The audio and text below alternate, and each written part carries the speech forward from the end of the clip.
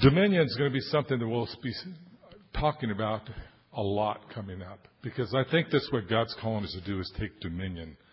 We've walked in a place of failure for a long time as Christians. We've walked as a people, and we've been overwhelmed by what the enemy does. We seem helpless in front of what the government does. We seem to be in a place that we're afraid of a lot of different things. But God's about ready to change that. He's changing us that we could have a place of dominion, that we'll be able to walk in a place and declare. I was speaking with some gatekeepers, and they were talking to me. Does it work? Oh, good.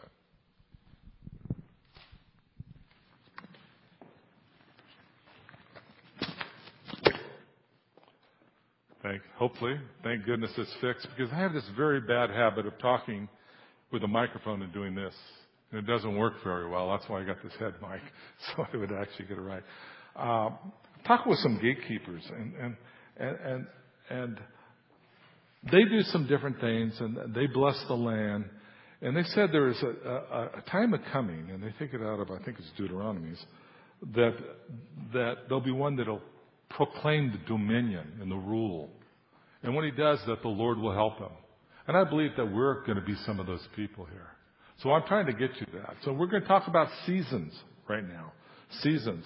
You know, when I looked at the scriptures about seasons, you know, I remember a few different things, Ecclesiastics and stuff, and different scriptures about seasons, but I didn't pay a lot of attention to it. But when I did a word search on seasons, I found that there's hundreds of them. Sometimes it's translated time, sometimes seasons. It's a very, very dominant theme in the Bible. And why is that? God has seemed to make it a point, and when he spoke originally, he spoke to an agrarian community that understood seasons. They understood that there's a spring, summer, a fall, and a winter. We have that here too. It may be all in the same week, but we have somewhat of seasons. But we really don't think of seasons as set times for things to be. Because for us, it's all melted. There's no reason for us to see things that way. We don't have a reason to think about a springtime as a time for planting unless you have a garden. And if you do, it's for little flowers or a few things like that. But it is a time for planting. And then there's a summer where the time for things grow. And then there's a fall, which is a time for harvest. The Lord wanted to imprint this on people's minds so much that he had festivals that went with those different seasons. Because it was a very, very important fact for the Jewish community, for his people to understand that there are times and seasons for all things.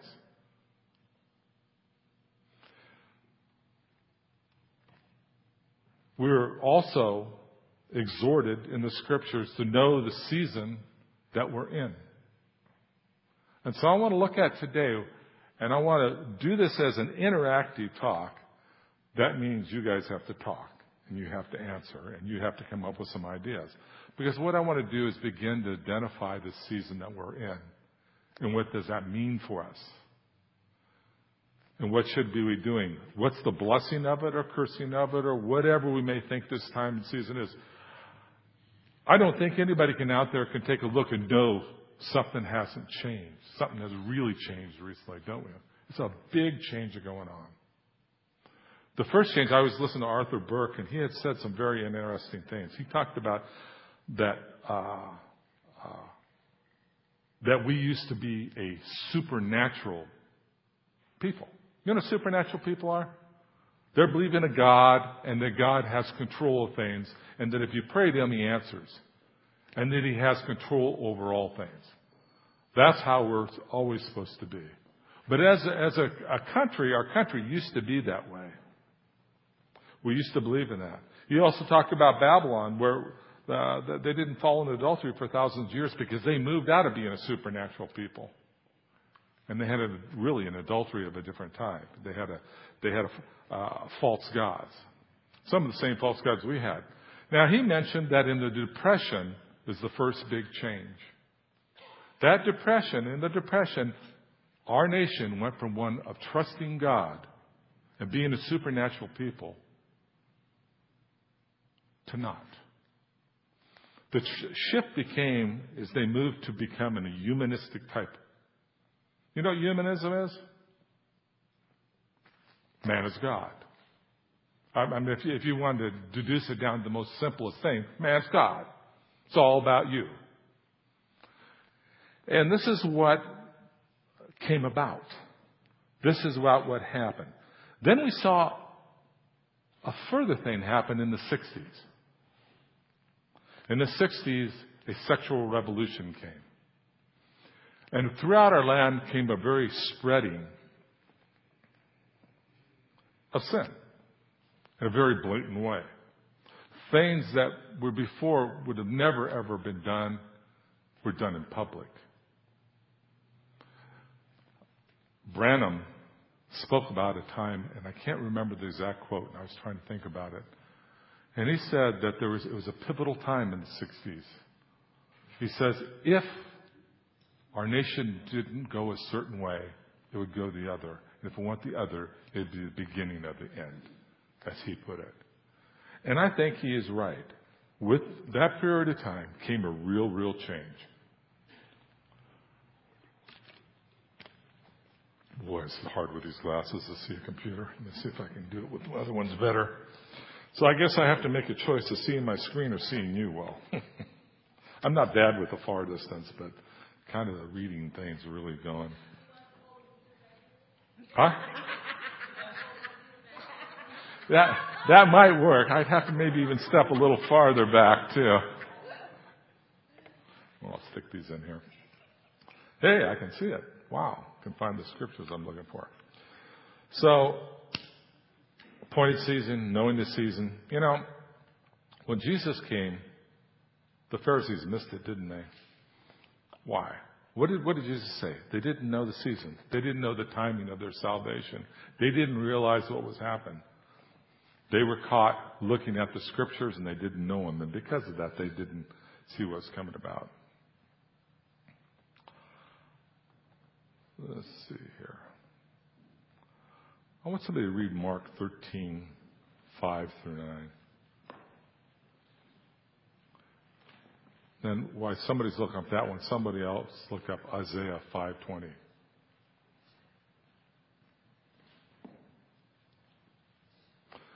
And while somebody's looking at that one, somebody else look up 2 Timothy 3:1 through 9. And we'll give them a microphone, probably this mobile one. Oh, you got that one out there long enough? Okay, first one's Mark 13, 5 through 9.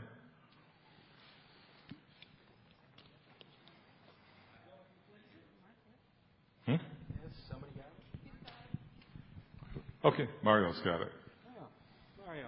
On his phone. I'm on my way. Mario lives on that thing. I know if there was a portrait, it'd be like this. Mark 13, 5 through 9 says, Jesus said to them, watch out that no one deceives you. Many will come in my name, claiming I am he, and will deceive many. When you hear of wars and rumors of wars, do not be alarmed. Such things must happen, but the end is still to come. Nation will rise against nation, kingdom against kingdom. There will be earthquakes in various places and famines. These are the beginning of birth pains. You must be on your guard. That's it. So far as I want you to go. Yeah. Must be on your guard. Let's look at this first. And a lot of people in the scriptures, in different churches, try to tell you exactly the time. And they want to lay out a time of this is going to happen or that's going to happen. I'm not going to attempt to do that because I believe you aren't able to do it.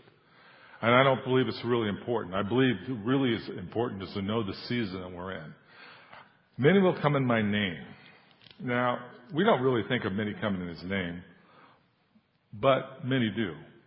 Not many of them go out and say they're Jesus, but they say they're God. There's gurus all over the place. You've got the Dalai Lama who claims to be God. You've got all these people.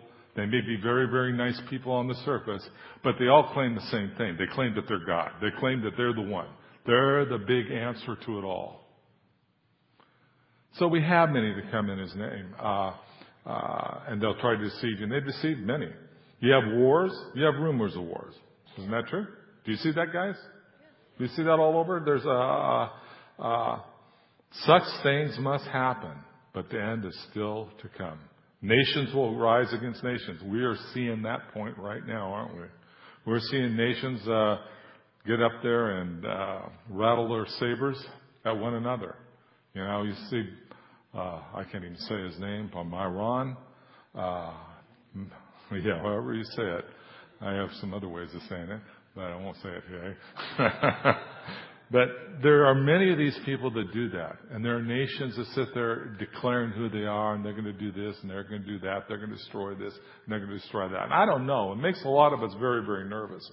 But the Scripture says, you know, this must happen.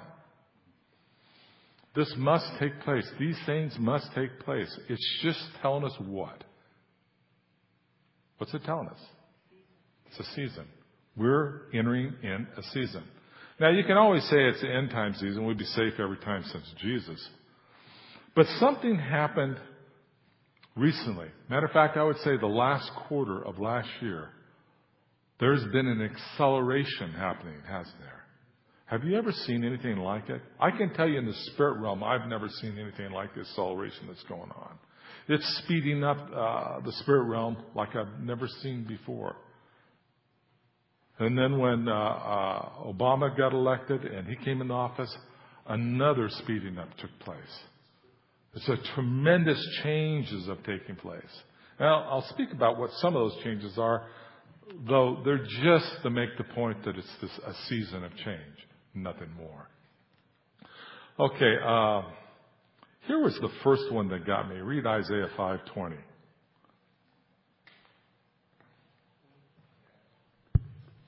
Woe to those who call evil good and good evil, who put darkness for light and light for darkness, who put bitter for sweet and sweet for bitter. I remember when I first started hearing that when people would say something, Christian values are bad, worldly values are good, calling good bad, bad good. I see that all the time right now. Now, some of you are younger, and you may not have seen it. I've been around for a long time. So I remember when I first started reading scriptures like that. How in the world would anybody call good evil and evil good? I could not imagine how that would be. But in my lifetime, it has. And it's not a little bit, it's blatant. I mean, people that have the gay communities and homosexuals, I mean, the scripture is very clear about right and wrong on that issue. And I'm not here to judge them because it's not the point. Because God loves every one of us, including them. And it's a shame that the churches came with that attitude that they've come against those group of people.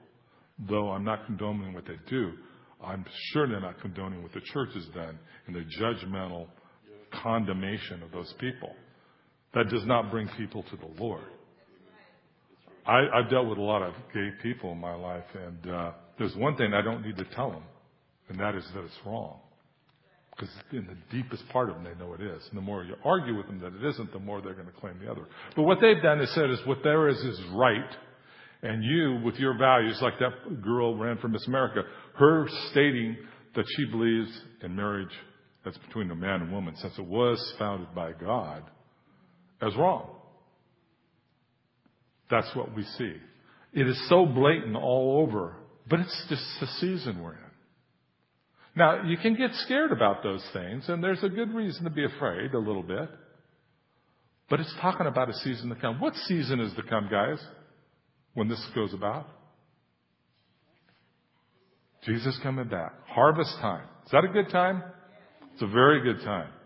It's a time that the saints from all time have looked forward to. It's a time that people from all that have ever walked this earth as men and women of God have waited for. We get to be there. Is it going to be an easy time? How many think it's going to be easy? Good. Got the right church. Some people teach we're going to be taken out before, and I hope they're right, but I think they're wrong. Some people believe that the tribulation are pre-tribbers. They believe that God's going to pull us out of this, and we won't have to face it. Now, I've been around for a long time, but does God usually pull you out of the problems and you don't have to face them? I like your gig if you got it, because I don't see it happen. He doesn't pull us out. He causes us to grow through him. That's the way he works. He likes to work like that. What did he do with his son? Did he pull him out of it just before he went up on the cross? No. He caused him to go through it, and he came out the other side. The glory came from going through. It says his obedience came from going through. He learned obedience through suffering on the cross. He learned obedience. I don't fully understand that statement because he looked pretty obedient to me before. But apparently that was the test to test. Because he said he could have called down angels from all over and it would have been over. He could have pulled it down. He could have done all that stuff. He had his will. He could have done what he wanted to do. But he chose not to.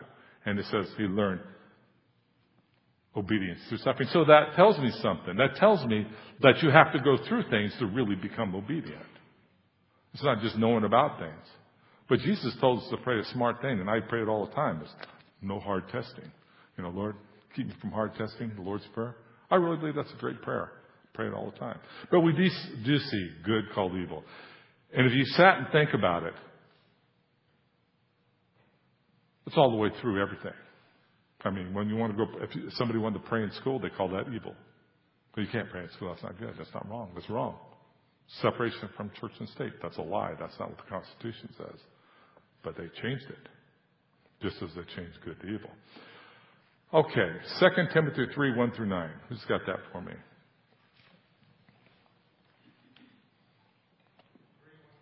Yeah, 3, 1 through 9, yeah. I have people read it because I switch words around a lot of time and it really comes out horrible. But mark this. There will be terrible times in the last days. People will be lovers of themselves, lovers of money, boastful, proud, abusive, disobedient to their parents, ungrateful, unholy, without love, unforgiving, slanderous, without self-control, brutal, not lovers of the good, treacherous, rash, conceited, lovers of pleasure rather than lovers of God, having a form of godliness but denying its power. Have nothing to do with them. They are the kind that worm their way into homes and gain control over weak-willed women who are loaded down with sins and are swayed by all kinds of evil desires, always learning, but never able to acknowledge the truth. Just as Jannes and Jambres opposed Moses, so these men also oppose the truth, men of depraved minds, who, as far as the faith is concerned, are rejected. But they will not get very far, because in the case of those men, their folly will be clear to everyone. Now, who's the God in that? Let me first ask. Who's the God that it's talking about in here? They will be terrible things in the last. Peoples will be lovers of themselves, lovers of money, boastful, proud. Who's the God there? What idol is there, huh? Self. Okay? So, and here the God of self, and who's the other one? Money. There's the two things. Is money bad? Absolutely not. Love it. Want more of it. If you don't own me, I like to own it. It's great that way. But it really all belongs to Him. And that's the mentality we have to have about money, our lives, and things. Everything that we have. Our marriages, everything. It belongs to the Lord. We're stewards of it. But here it is. Lovers of themselves. It's self this, self that, self magazine, all that focused stuff on self. When we started early on, when we started the church here a couple of years ago, I talked about the difference. And at the fall was a move from being centered on God to being centered on self. And I said to you that sin is the actual act of being centered on self. It's not this and that and all the different things that's around. Those are all the consequences of the sin. The sin itself is being self-focused and going out to get things for self. That is the essence of sin. And the doing of those things are the consequences of the sin. And some of the other stuff is the judgments of it. That sounds weird. I mean, the first time I heard it was a friend, was my pastor, John Wimber. And he said, he said it in this way. He says that, the act of adultery is the consequence of the sin. And it's actually really the judgment of the sin. We think of the act as the sin, but it's not. The sin comes as we move from God-focused to self-focused. And what happens with that? Become lovers of money, boastful, proud, abusive, disobedient to their parents, ungrateful, unholy, without love, unforgiving, slanderous, without self-control, brutal, not lovers of God, treacherous, rash, conceited, lovers of pleasure rather than lovers of God. Is that not the truth? Have you opened up your paper? Have you ever seen anything like that? I've been around for a while again, and I can tell you I never saw anything like this, and I never believed it could be that bad. I came from a place that we saw not a perfect thing, but we saw a society that was focused on God. And God was the normal thing. Here, we don't see that. We don't see that right now. And what we see is we see these things take place where this has now become the norm. How many people cut your throat for money? I've had family members do it on inheritance for money. Do you think they're lovers of money? Boastful, proud, abusive. Oh my gosh, I've never seen anything like it. This is to tell you it's a season. All of us act in some of those ways some of the time. And I'm not here to point the finger at those things. Remember the song we sang? Grace is sufficient. I want you to know something right now. There's never going to be a day that you're going to be perfect and walk everything out right. And I'll tell you, take a little risk in saying something else I don't think we're supposed to be able to. I believe God set this thing up in a way that we would have to rely upon His grace. I know when the Apostle Paul complained he had this thorn in his side. Some people think it's sickness, whatever else. I have no idea. But whatever it is, I think it was more towards something in his life he couldn't conquer. And he says, God says, my grace is sufficient for you. That's going to be good enough for you. You're not going to have to walk out by having the pride of saying, I'm able to accomplish all this stuff. When I was an early Christian, about 6 months in the Lord, if the Bible said to do it, I was able to do it. And I couldn't figure out why anybody else didn't do it. And I didn't understand grace. And I didn't understand how I stood. And I didn't understand His grace was enough. And then He let me see how strong I really was. Because He wants us to know that we be dependent upon Him. That is the goal, that we're dependent upon Him. His grace is sufficient. So these things are not to condemn you. And some of the stuff that we go through, I'm going to mention here about what's happened in the church itself, is not to condemn you. It's to know the season.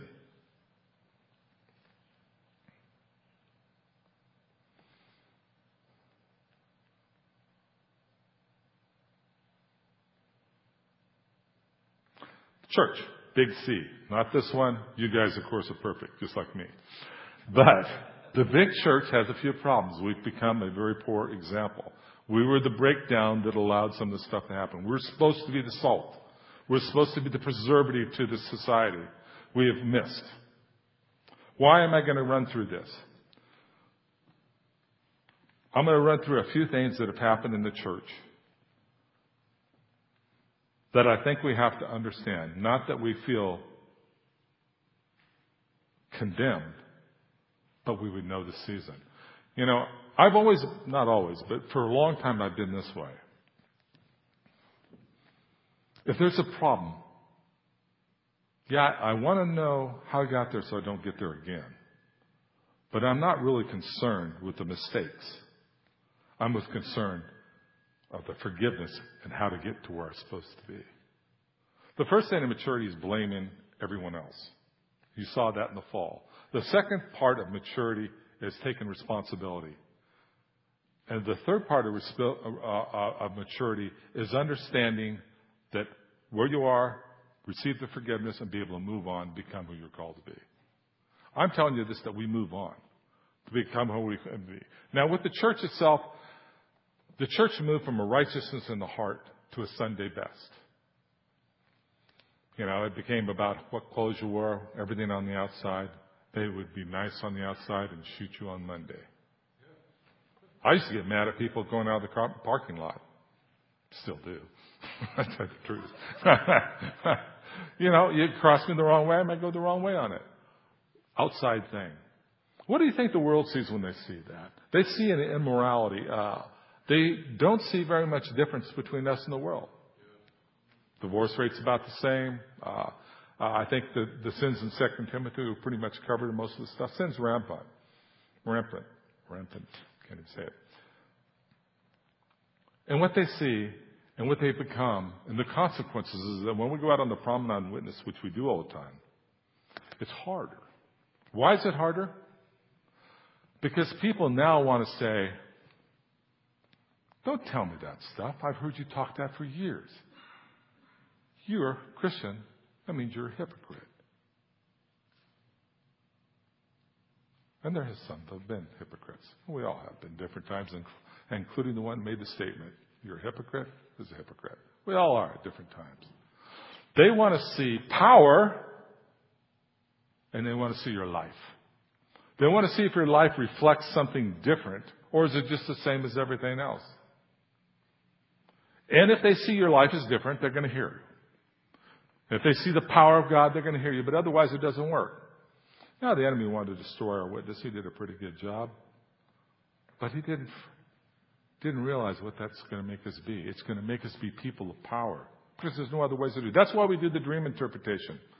We go out there and we trust that God's going to give them a dream that speaks of Him and tells of His love for Him and tells that He wants to open things up and wants to bless them. So we can tell them that. So we can point to there's a God. And how do we interpret these dreams? Yeah, we learn it from the biblical Hebraic Bible, but it's by the Spirit of God. You can study the Scriptures all day long. You can learn all the tools for interpreting dreams, but if you do not have the Spirit of God, you can't do it. It's made that way. Matter of fact, when you read the Scriptures, it's the same type of thing. Same type of symbolism that are in the Scriptures are in dreams. And you know very well that unless you have the Holy Spirit, you cannot possibly interpret what that means. You don't know what it means. You just read it. It's noise. Remember the eunuch in the Scriptures says, well, he's reading the Scriptures and he says, well, when it comes up to him, how can I understand this? And I think, was it Peter who explained it to him? I can't remember offhand. Huh? Philip. That's right. Excuse me. Explained it to him. They explained it to him. Pastors falling. Wow. Too many of us want to be kings. Too many of us want to rule over their congregation. And too many of the congregation wants people to go for them. Just like with Moses. When God was up on the hill, people said, you go. I don't want to go. I'm scared of him. You can't be scared of God. The time is now is to know Him fully. He's opened up. The curtain's been torn. We have the right and the ability, because of what Jesus has done, to enter in. We have that. We can go in and we can be with Him. We can spend time with Him. We can be changed by Him. We can be loved by Him. We can feel that. We're called to do that. I can't do it for you. No person can do it for you. You can go to every singing seminar you want to go to, and they're not going to do it for you. You can go to the greatest prophet, lays hands on you and give you some word. They're not going to do it for you until you get in that and get in His presence. You're not going to be touched. Too many people have expected pastors to do it. Pastors have gladly taken the job. They'd like to rule over people very often, and hopefully I don't do that, because they want to be valued like everybody. It's something in all of us. But it can't be. We have to be people to come under you and say, this is who God is. Partake of Him. Enjoy Him. But pastors fall. They teach the world's message, a vaccination to the gospel. What is that vaccination to the gospel? Very simply, the vaccination to the gospel is you can have anything you want as long as you have God. That's what they say. As long as you have God, you can have it all. So God is your new credit card. You can go buy this, that, and the other. You know, you give your tithe and you're going to get this great blessing. Tithing is giving back what God's already blessed us as. It's just a handing back of something that He's already done for us. It's not a way to become wealthy with finances. When we tithe, He blesses us emotionally, physically, in every way. And pastors mess that one up too on how they taught on it.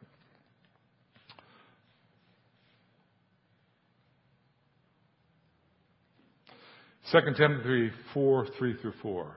The time comes when people will not listen to sound doctrine, but will follow their own desires and will collect for themselves more and more teachers who will tell them what they are itching to hear. Is that not the time we're in right now? Huh? And God's not surprised, as my wife says. He's not surprised. He all knows this is time. This is what?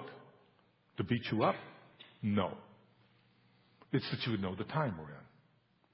We're coming into a different season. And yeah, the people want to go out and hear some good little thing or a neat little prophecy for them. And I really believe in prophecy, don't get me wrong on that. But when you get it from Him, sometimes somebody else will give you a word, but you got to get it from Him. Sound doctrine is what we need. We need the truth. This fast food, I love how the Message translates it. It translates it fast food, junk food. The real quick thing. The one that tells you what you want to hear. The one that gives you the temporary enjoyment. You can have this, you can have that. You're going to be blessed if you do this, blessed if you do that. But I'm here to call you to war. Because it is the time for war. You know, we have a government. I'm going to pick on the government very quickly. Yeah, I don't want to run a spell check. I want to close that thing. Yeah, I see it when I run a spell check on what I write. It's a long time till I get done fixing them all. His spelling stinks. It's horrible. It's really horrible. What's the government done? They removed God from the government, schools, and society. That's what they've done. Have you seen that move towards that? They made laws against His people. Abortion, the institute of marriage, new government appointees are unbelievable what we're having right now. They will become oppressive. Listen to me and mark my words. This government we have will become very oppressive. The principles that there's no absolutes, including God. Sin is situational. Dependence on how you view things. Self-serving. You are God. Everything should be fair. How about that one? That's another principle of the world. Nothing ever bad happens to good people. That's one that's been in the church a lot. It's a lie. If it is, Jesus was the worst of all, wasn't He? Because nothing worse ever happened on the face of earth than Him. Never confront anybody. If you've been around here for a while, you probably have had me confront you in some way. Gently, hopefully. Because I'm not afraid to talk to people about their stuff. Some of the people leave. And they'll stay the same place they've always been forever. They'll be still sucking the bottle, drinking the milk. Because they aren't willing to grow up. People confront me. People challenge me. I listen to it. I have people that are authorities over my life speak things to me. And I have people that I have authority over their life speak things to me. And I have to learn to hear it from both. And you have to learn to hear it from both. And you have to be willing to take a look at something, taste it, ask the Lord if it's true or not. And if it's true, change. Because those are the good things to help you along the way. Everything has to be easy. I want it now. I have the right. If it doesn't feel good, it's not good. Do you have rights? What rights do you guys have? What rights do we have? Do you have free choice? Dead men don't have rights. My wife took my story. That's true. Dead men don't have rights. They really don't. We can always claim that right back and take the control of our life back. God has given us a free will to be able to do that. But the truth of it is we don't have rights anymore. The truth of it is our will is no longer ours. When you know the whole thing of Lord God and us servants means He's God and we're not. That means that we give up our rights. You know the idea of the bondservant where they put there were so many years that in the Hebrew culture and by the law of God that they would serve, and after that they would set them free. But when it came time for setting free, they could choose to become a bondservant for life, and they'd put an earring through the other ear, and they'd be theirs for life, servant for life. Never could get free. The freedom years didn't come up. They were that for life. That's why Paul says, I'm a bondservant, because he willingly, with the freedom and his free will, chose to lay it down to serve God with everything in him. If you're in Christianity, if you're in God, you have made that choice to do that. And you'll have to make that choice over and over again because you will take it back. But you have to do that because that's the game. That's the call. You're called to give your life to God and serve him. It's not where you want to live. It's not the church you want to go. It's not the person you want to marry. It's not any of this stuff. It's who he does. And you have to believe that God's what? Extremely good. If you're going to give your life over to someone like that, you have to believe that God's good and wants the very, very best for you. Is he good? Have you read Genesis? Everything he made was good. He's good. He likes to be called good. Everything about him likes to be called. He is very, very, very, very, very, very, very, very good. Nobody's better.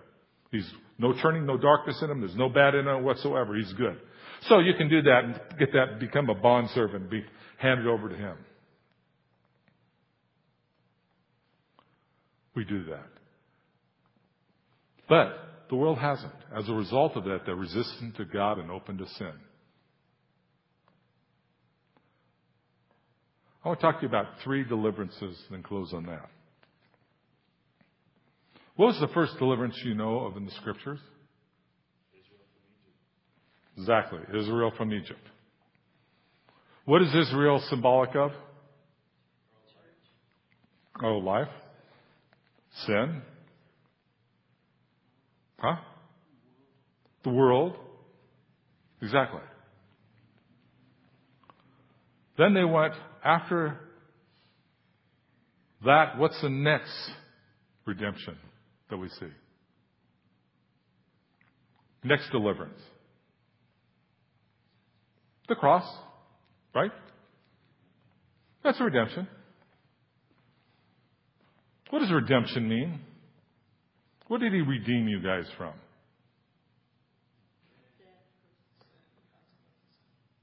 Sin, the consequences, death, all that. You know, that's one we don't think of very often. When he redeemed us from sin, what does he mean by that? Yeah. And you are not under the law anymore, not under the rules anymore, not under that sin thing anymore. Do we sin? Yeah, we do. Do we have the consequences of that sin? No. Why? Redemption. So that was the second one. The third one is when he comes again. All of them kind of line up in the same way. You have Egypt. You have ourself. It's a type of Christ. You have going to the desert, which was a great trial for them. Then they had to do what? Fight. It didn't come in real easy. To fight to come into the promised land. Did everybody make it? No. Did everybody at Jesus' time make it? No. The Pharisees stayed. Why? They didn't know the time of their salvation. They didn't know the season. They didn't know what was going on. They were not paying attention. That's the reason I'm going through this. Not to drag up a whole bunch of bad stuff that's happening in this world. There's plenty of it. But we don't pay attention, if we don't go, wow, wait a minute, this is the season we're in, then what happens when things go wrong? Because, believe me, things will go wrong. Now, what happened with Egypt? They got judged, didn't they? All the stuff that they had was judged. I mean, there were, how many plagues? 10. They were bad things that happened. Where was Israel at the time? They were basically in the land. They were in the land of Goshen, but they were in the land. Did it happen to them? No. Did they go through it? Yeah. And so what was that process of that Egypt? It was a separation, wasn't it? It was a bringing out of God's people. This is too. Well, Jesus said it was a bringing out of God's people. How are you in God?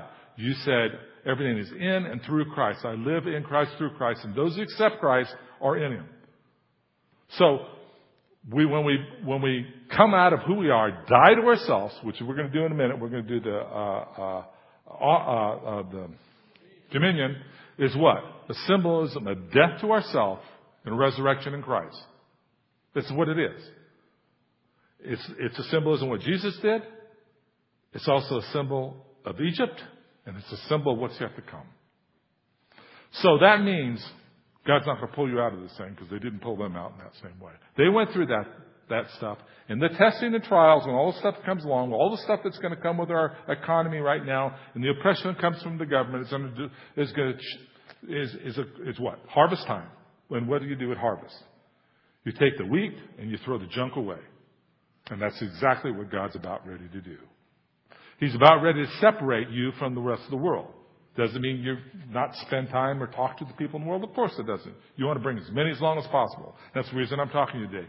We want to bring as many as long. We want to bring those, and go back to Egypt. If anybody, a Jew was not a nationality. I get in trouble with this one. Hebrew is a nationality. Jew was a religion. And you become a Jew, and you were treated as a Jew from that point on. As you believed in Yeshua, not Yeshua, but if you believe in Yahweh, boom, you're a Jew. Anybody who became that, whether they were not Hebrew or not, if they were part of that, they would have came out with them. Anybody that's in the world will come out with this. But when they came out of that stuff, that thing, that separation that was in Egypt, then they went through some trials, didn't they? Were they thirsty? Yeah. Were they hungry? But their shoes didn't wear out, did they? So in the midst of trials and testing that would bring them into a different place, there was a supernatural provision. We can have a supernatural provision. That's what God wants us to have. In this, if you acknowledge God, acknowledge what He's doing, He will give you a supernatural provision. That's not like the world. Now, Israel took all the wealth of Egypt out, didn't they? What did they do with it? And they ended up eating it, didn't they? That's exactly what they did with it.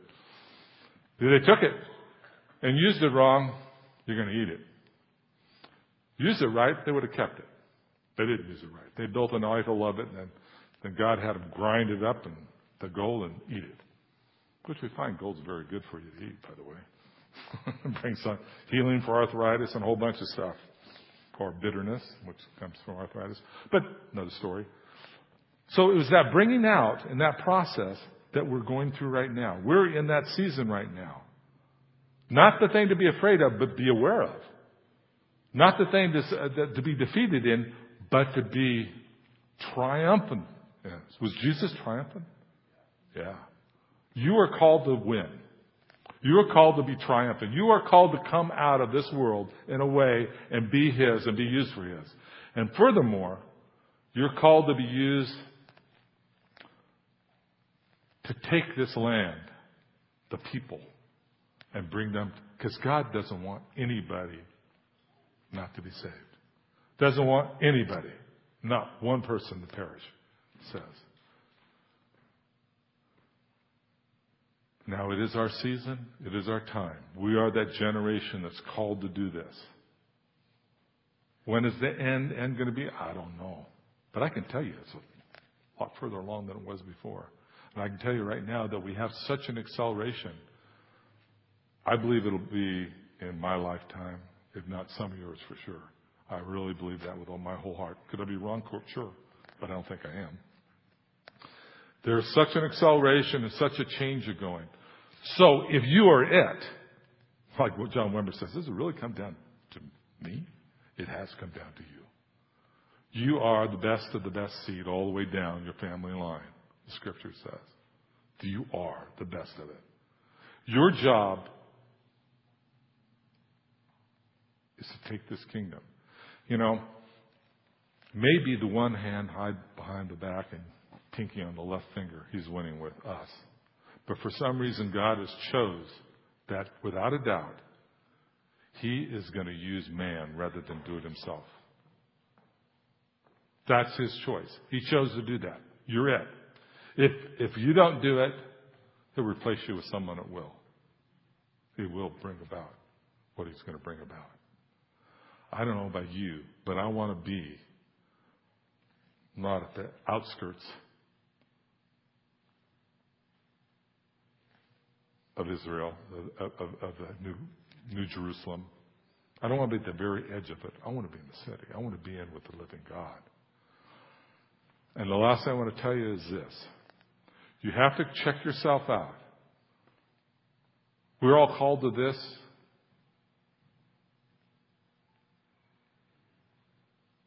Not all of you will answer this. But we're called to be that type of difference. But we have to sit there, and if we're going to make it through there, we're going to have to say this. I have a call, what God's telling me to do.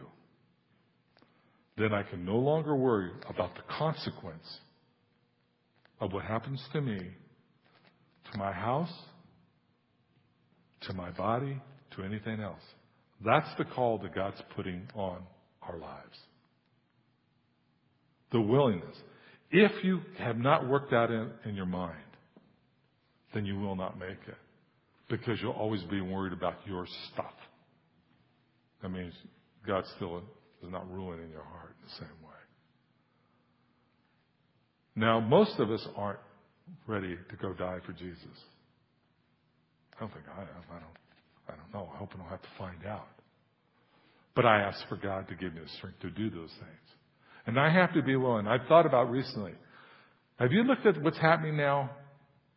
How can you turn what's happening around? We are past the point of no return in our society. You just take a look at what realms and how God has just been taken out of it. And then they think they're going to take God out and make rules and regulation keep it. It didn't work in the Old Testament. It won't work now. It's God that does. And what I'm trying to say to you is this, is that when God has been taken out of things, and what is good is called evil now, and evil is good, the whole fabric of who we are has changed. It's no longer the same. I don't know how. I've thought about it. It can be reversed. I don't see how you can preach it and change it. I'm going to go out there and save as many, but it's for the end time purposes. But going out and saving the people and have a Billy Graham crusade and saving them, could God do some type of revival like that? Yeah. He can do anything. But I don't see it. But I see a judgment coming that separates, which is harvest time. That's what you do. The judgment, harvest, cuts it off. Are you wheat? Are you weeds? And then He's going to grind you a little bit. Throw off the junk that's not good, where only the wheat remains. That's what He's going to do. I'm telling you about it not to be the bad guy. So if you know about it ahead of time, you know what you're in for. This is what you're in for. Ask God for strength. That's what it says to do. Ask God for strength to go through this stuff. Because we're in a place of no return. I don't think this will be turned around. But it's a great thing. Because it's the separation. It's the harvest time. The separation from good and evil. That His people would come forth and shine like never before. This time will be the time of God and shining through you like never, ever, ever, ever, ever before in history. There will be people that, will shine brighter than Paul the Apostle did, I believe. But I think it will be as a whole we will, as a church, be brought forward. This is a good thing. Now, I'm going to give a little time. Should we do the communion first? Yeah, let's do the communion first. And what I want you to do is grab 2 or 3 people. Break up in groups of 5. And one of you go get the elements and we'll do it. And then afterwards, I'm going to give time if you want to come forward and want prayer to be strengthened for what's coming our way. I want to be able to do it. But it's not a bad thing that's coming forth. It's a very good thing. It's the end time that won't be, I just want to be with Jesus. Remember that little song you used to sing to yourself? You're going to get to. It's just not going to be quite as easy as we thought it was going to be. Somebody didn't tell you maybe the full truth. But I'm here to tell you. I'm the bad news, the good news. But the good news is it's the greatest time in history. We're going to get to see miracles like they've never seen since the time of Jesus. Not just 1 or 2 all over the place. Because they don't believe you just telling them. They won't. They're going to have to see power. There's stuff coming on, and some guys say it's going to happen this year. I don't know if it is or not.